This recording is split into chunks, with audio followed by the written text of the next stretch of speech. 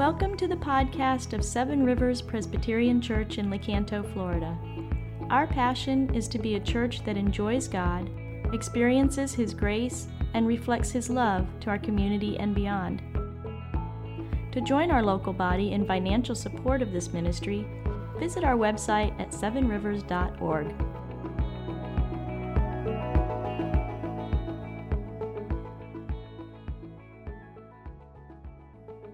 All right, we are continuing our study of the Westminster Confession of Faith.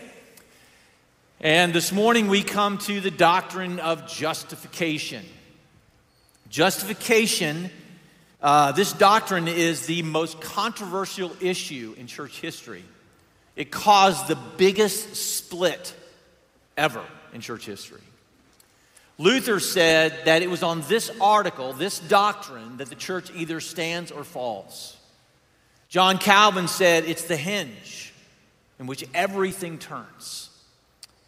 And so if you're willing and able, we're going to read, I want you to stand, we're going to read from Romans chapter 3 as Paul talks about justification.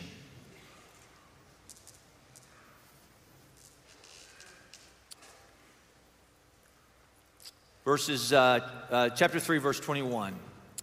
But now the righteousness of God has been manifested apart from the law, although the law and the prophets bear witness to it. The righteousness of God through faith in Jesus Christ for all who believe. For there is no distinction.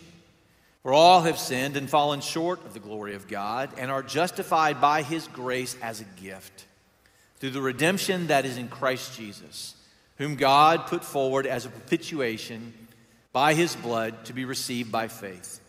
This was to show God's righteousness, because in His divine forbearance He passed over former sins.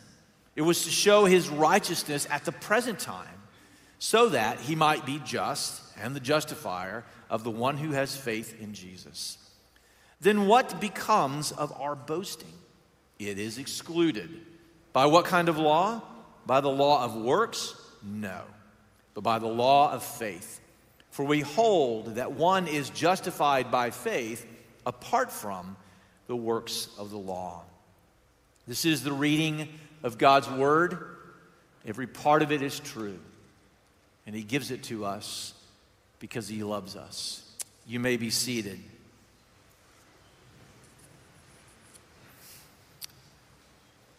All right, it's going to happen today.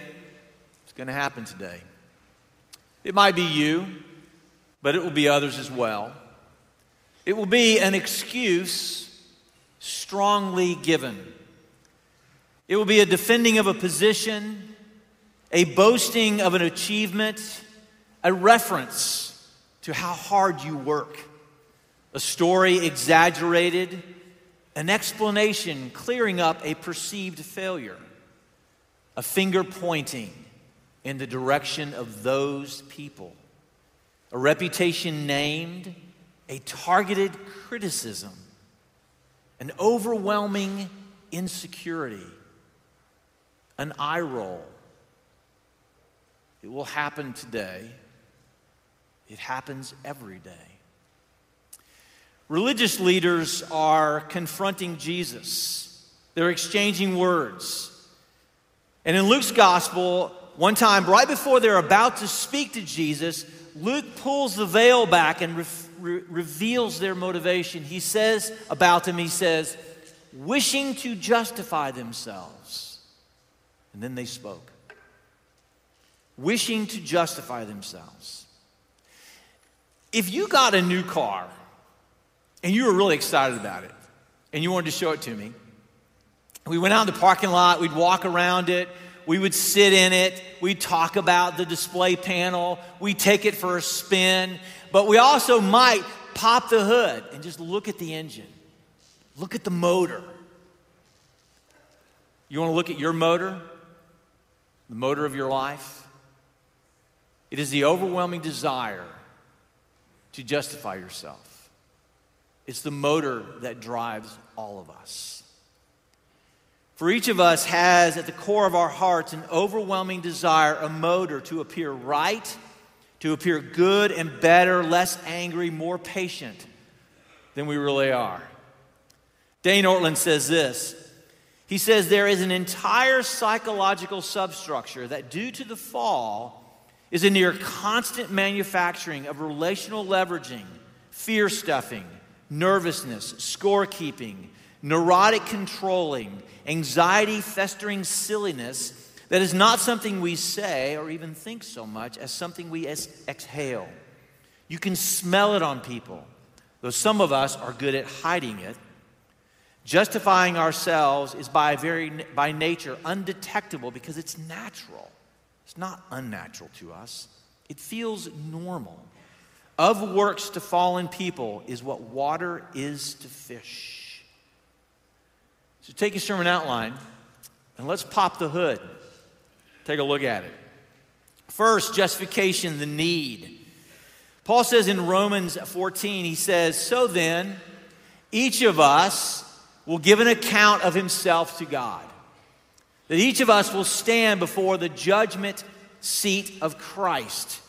Previously in Romans 3, Paul established that there are none of us righteous. All of us have fallen short. And the psalmist says, he says, oh Lord, if you marked iniquity, who could stand? No one. But here Paul says this, he says, but now. And he makes a staggering and shocking declaration. But now a righteousness from God has been manifested apart from the law. A righteousness through faith. A righteousness displayed. A righteousness granted. Justification. Now, what is righteousness? What is it? It is a performance record that opens doors. So if you're applying for a job, you give them your resume. Your resume is your record of your rightness for the job. And in giving it and applying for the job, you're saying, look at this. Please accept me for this position. If you're going to grad school, you present your academic righteousness, your academic record, and say, please accept me. Look at this.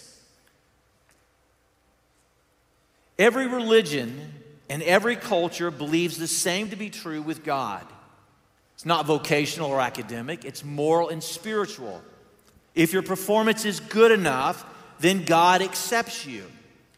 And here Paul comes along and for the first time in history announces an unheard of approach to God. Never has anything like this before ever been said, that a divine righteousness, a perfect record, a spotless resume is going to be given to us.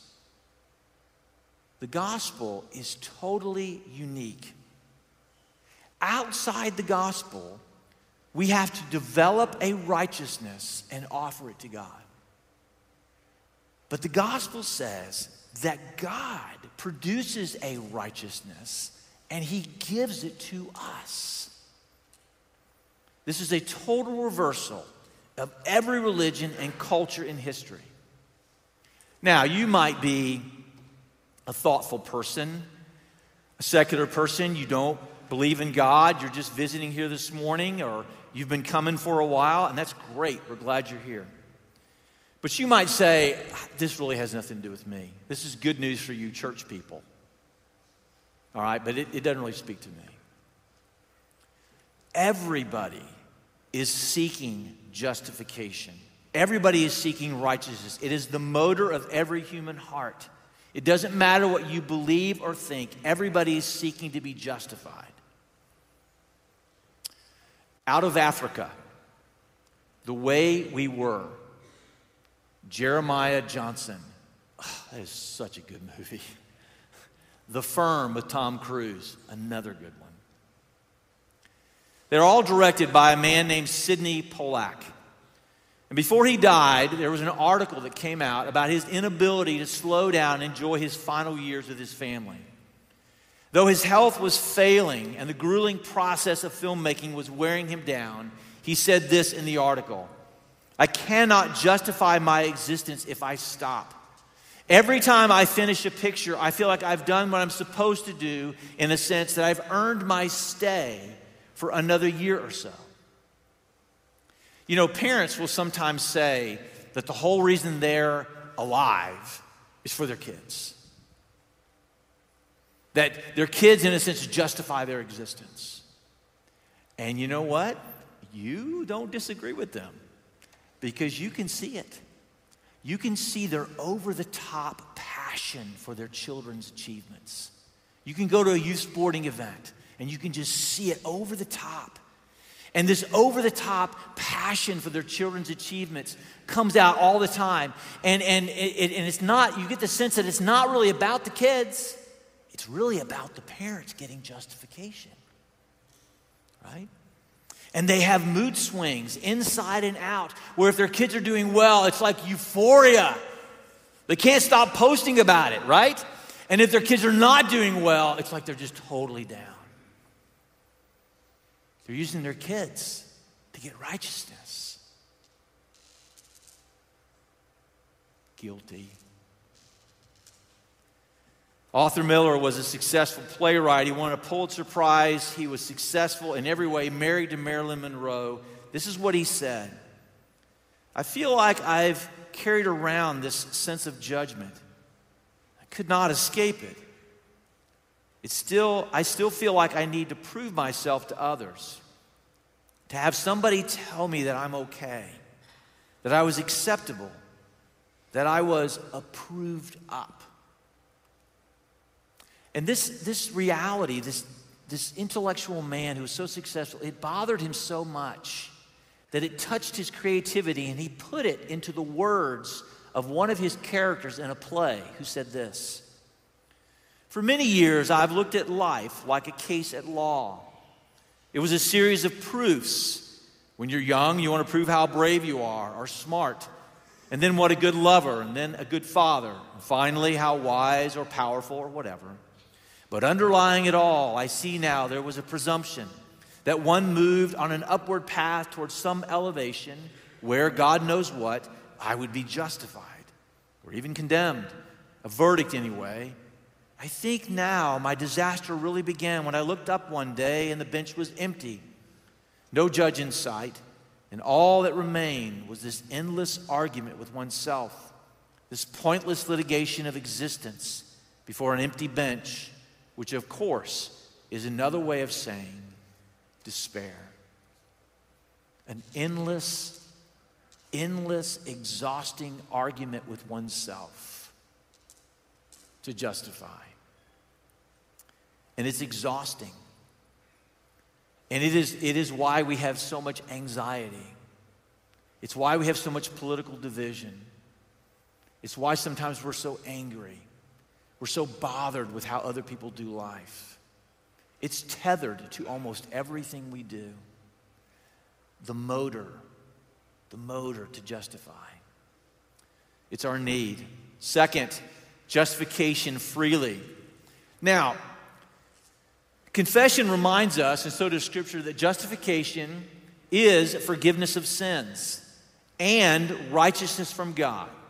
And here, Paul is emphasizing a righteousness that is freely given.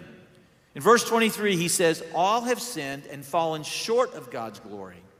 That in our sin, we've lost this glory. We cannot live in the presence of God. We cannot enjoy His approval. But Paul says, it is a gift. It is freely bestowed, and you get it by faith. Now, you can go to church your whole life and not get this. Not understand justification. Justification is forgiveness, but it is far more. It is far more than pardon.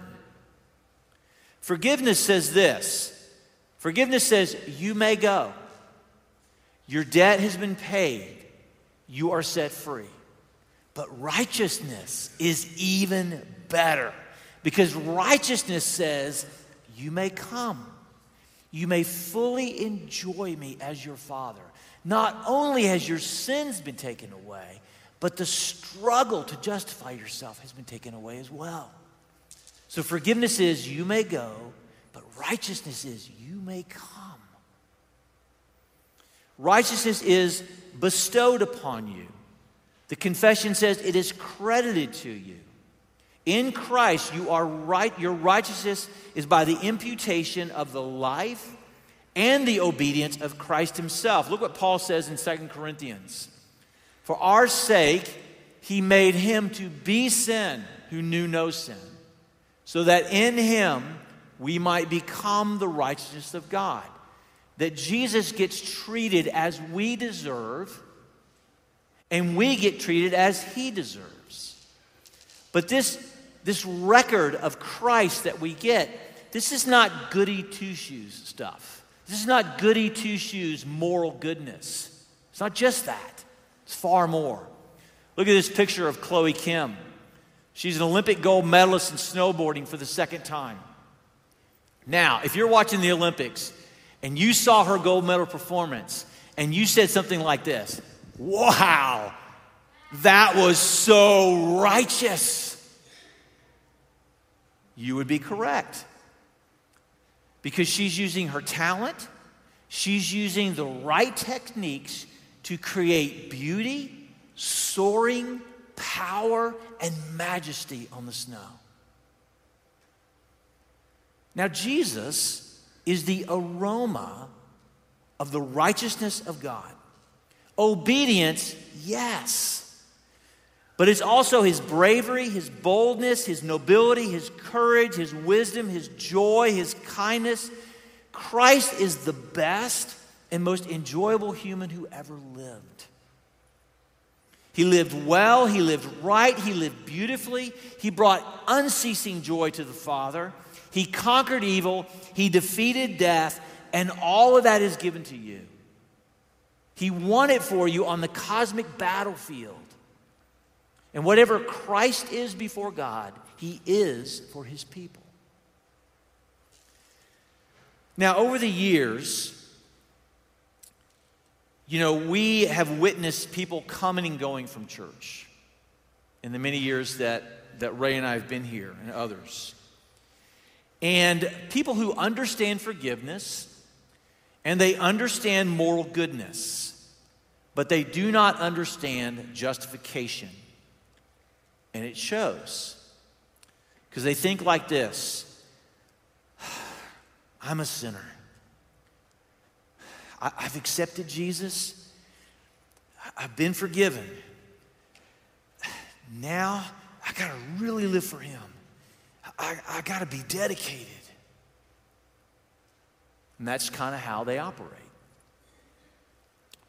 People come in and out of church like this. They come as kids and they leave as young adults, and then life gets hard again, marriage gets challenging. They come back to church and they go, I need God again. Time to step up to the plate again. So what's going on with all this? They try hard to live how they think they should as a Christian. They try hard to be a good Christian. But then failure comes. Things go wrong and they fail again. And they come back and they ask for forgiveness. They rededicate themselves. They walk the aisle. They try their best to live a moral life.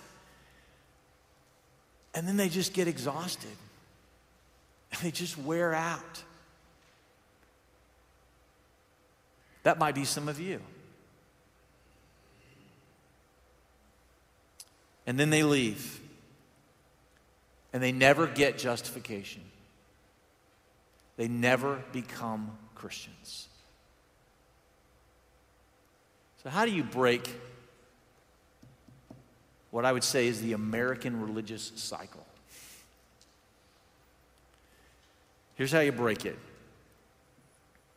Stop looking at your sin. Stop looking at your sin.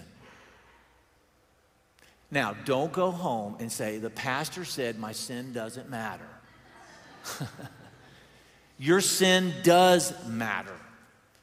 However, consider this. Pharisees are very concerned about their sin. Pharisees are moral and upright people, and when they sin, they are very upset. They repent, they seek forgiveness, but when they are done, they are still Pharisees. They're not Christians. So here's what makes you a Christian. Do not look at your sin, look at your boasting.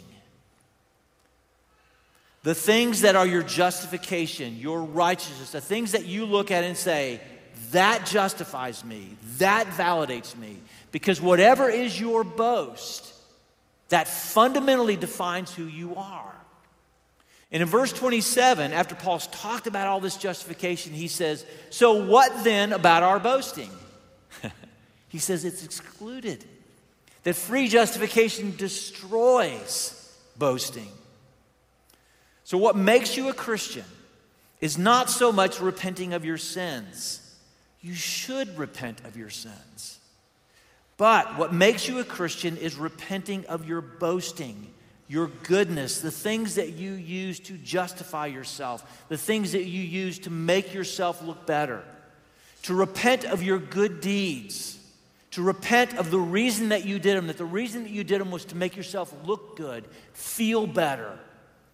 Like you're a good person. Look what Paul says in Philippians. He says, if anyone else thinks he has reason for confidence in the flesh, I have more. I mean, is that not some of the best biblical trash talk you've ever heard? He's saying, you want to boast? You want to go head to head with me and do a little boasting? Ha ha ha. If anyone else has reason to have confidence in the flesh, I have more. Let's go. Throw down, circumcised on the 8th day, people of Israel, tribe of Benjamin, Hebrew of Hebrews, as to the law of Pharisee, as to zeal, persecutor of the church, as to righteous under the law, blameless. Bring it. And then Paul says, what about his boasting? It's all garbage. It's all rubbish compared to the righteousness of Jesus. You see what Paul's doing? He takes all the adjectives and all the nouns, all the descriptors of his life. Paul has literally given his life to building this boast, to justifying himself. And nothing on the list is sin. It's all good stuff. It's like saying, I went to Harvard, I got a PhD, I started my own business, I raised my kids in the church, I taught Sunday school, I was a Bible scholar, I was a deacon, I was an elder, I was a pastor. He's just listing off good things. And he's repenting of all of them because he used them to justify himself.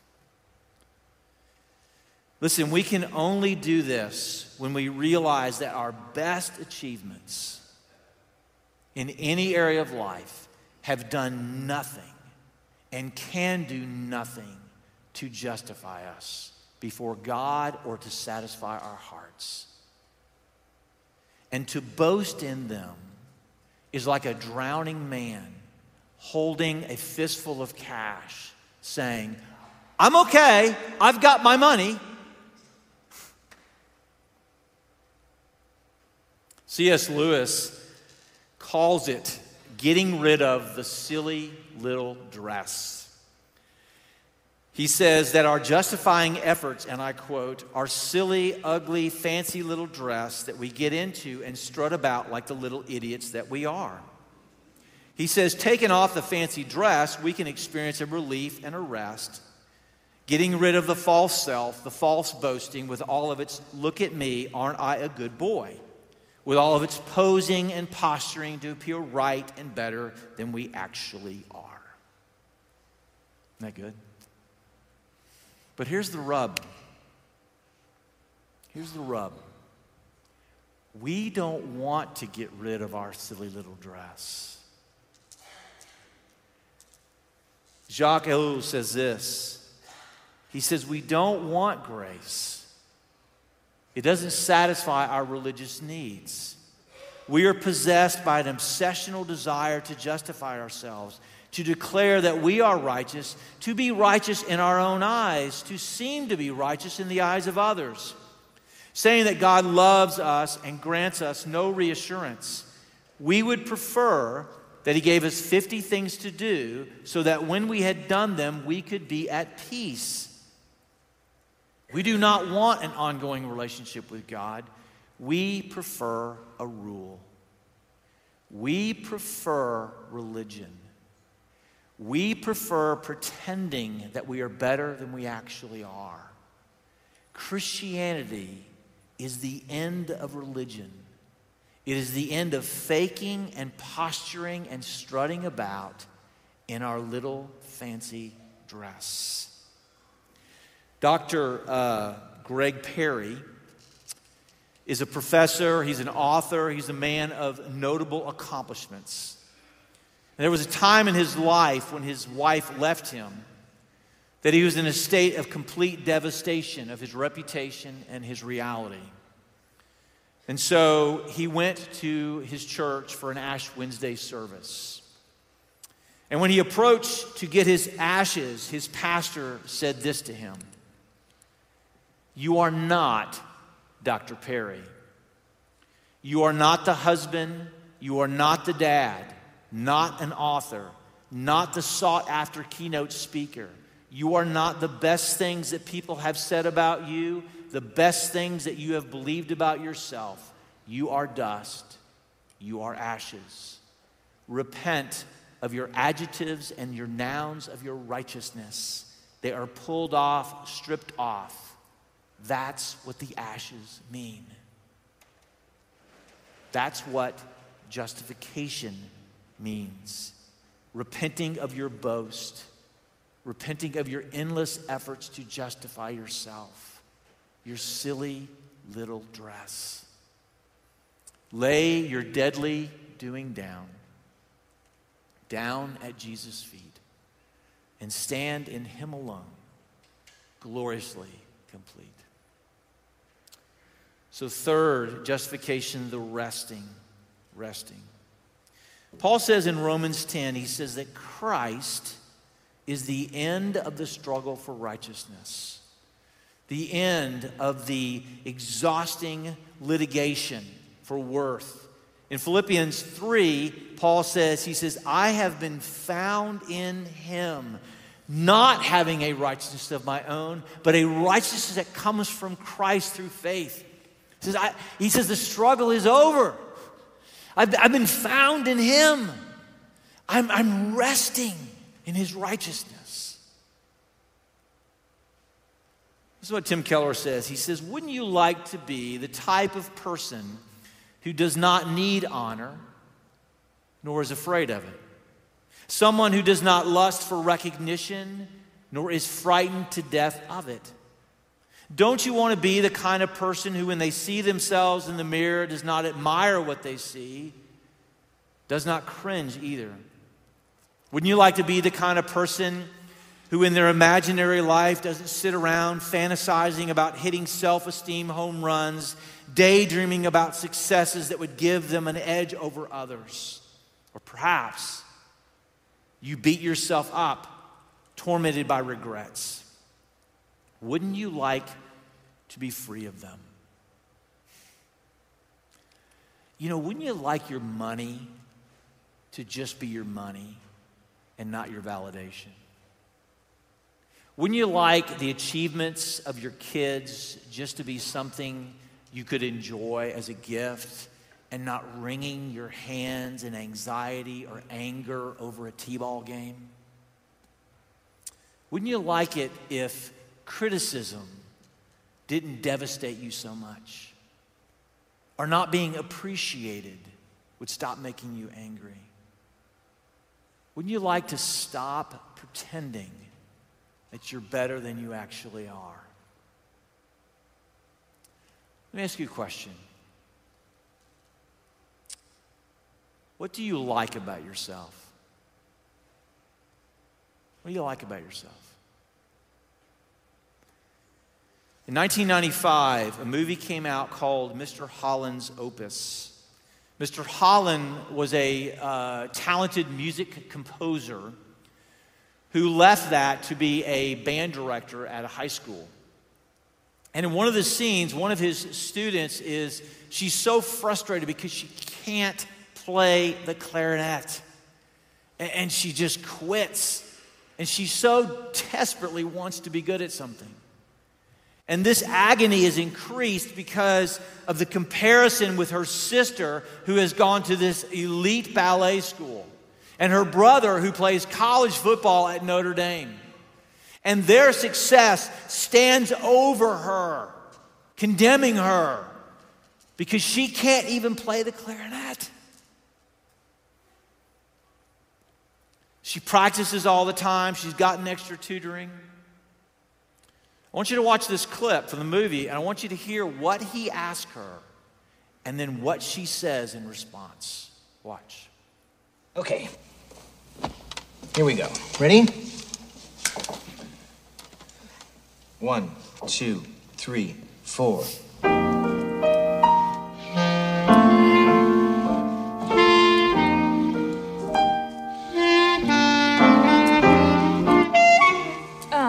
Okay, let's do it again. And this time, not so much lip on the mouthpiece. Okay. 1, 2, 3, 4.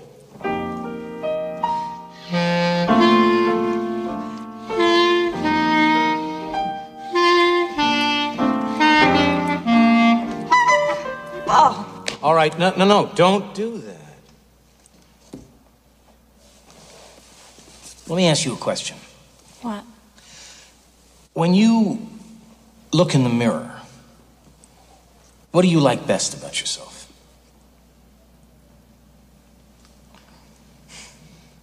My hair? Why? My father always says that it reminds him of a sunset.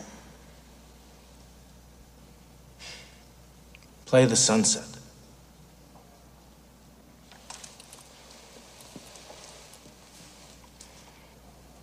Close your eyes. 1, 2, 3, 4.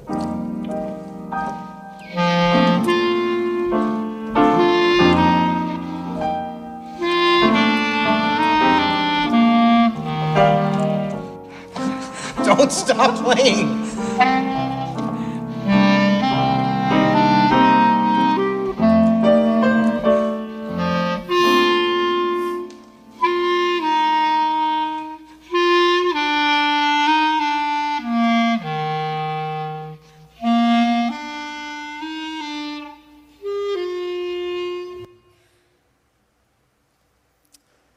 He tells her to play the sunset. And for the first time in her life, she does something well with complete freedom. He asked her, "What do you like about yourself?" And what she likes about herself is not something that really finds its source in her. She likes her red hair because her father always tells her it reminds him of the beauty of the sunset. What her father thinks of her is her favorite thing about herself. You see, the reason we don't get Christianity sometimes, the reason we don't understand justification, is because we hope to like ourselves for some of the accomplishments in our life, that we could be justified by our ability to produce a life. And on the outside, all may be well, but inside, the motor runs hot to justify as we are trying to play our clarinet. What her father thinks of her is her favorite thing about herself. And she plays the sunset. And now, playing the clarinet is just playing the clarinet. The end of the struggle for her to get validation. But now, there is a righteousness from God. And when the Father looks at you, it always reminds him of the beauty of Jesus. Brothers and sisters, play the sunset. Play the sunset. live in the pleasure of the Father over you because you have the beauty of Jesus. Let's pray. Jesus, I am resting in the joy of what thou art. I am finding out the greatness of thy loving heart. Thou hast bid me to gaze upon thee, and thy beauty fills my soul. For thy transforming power, thou hast made me whole.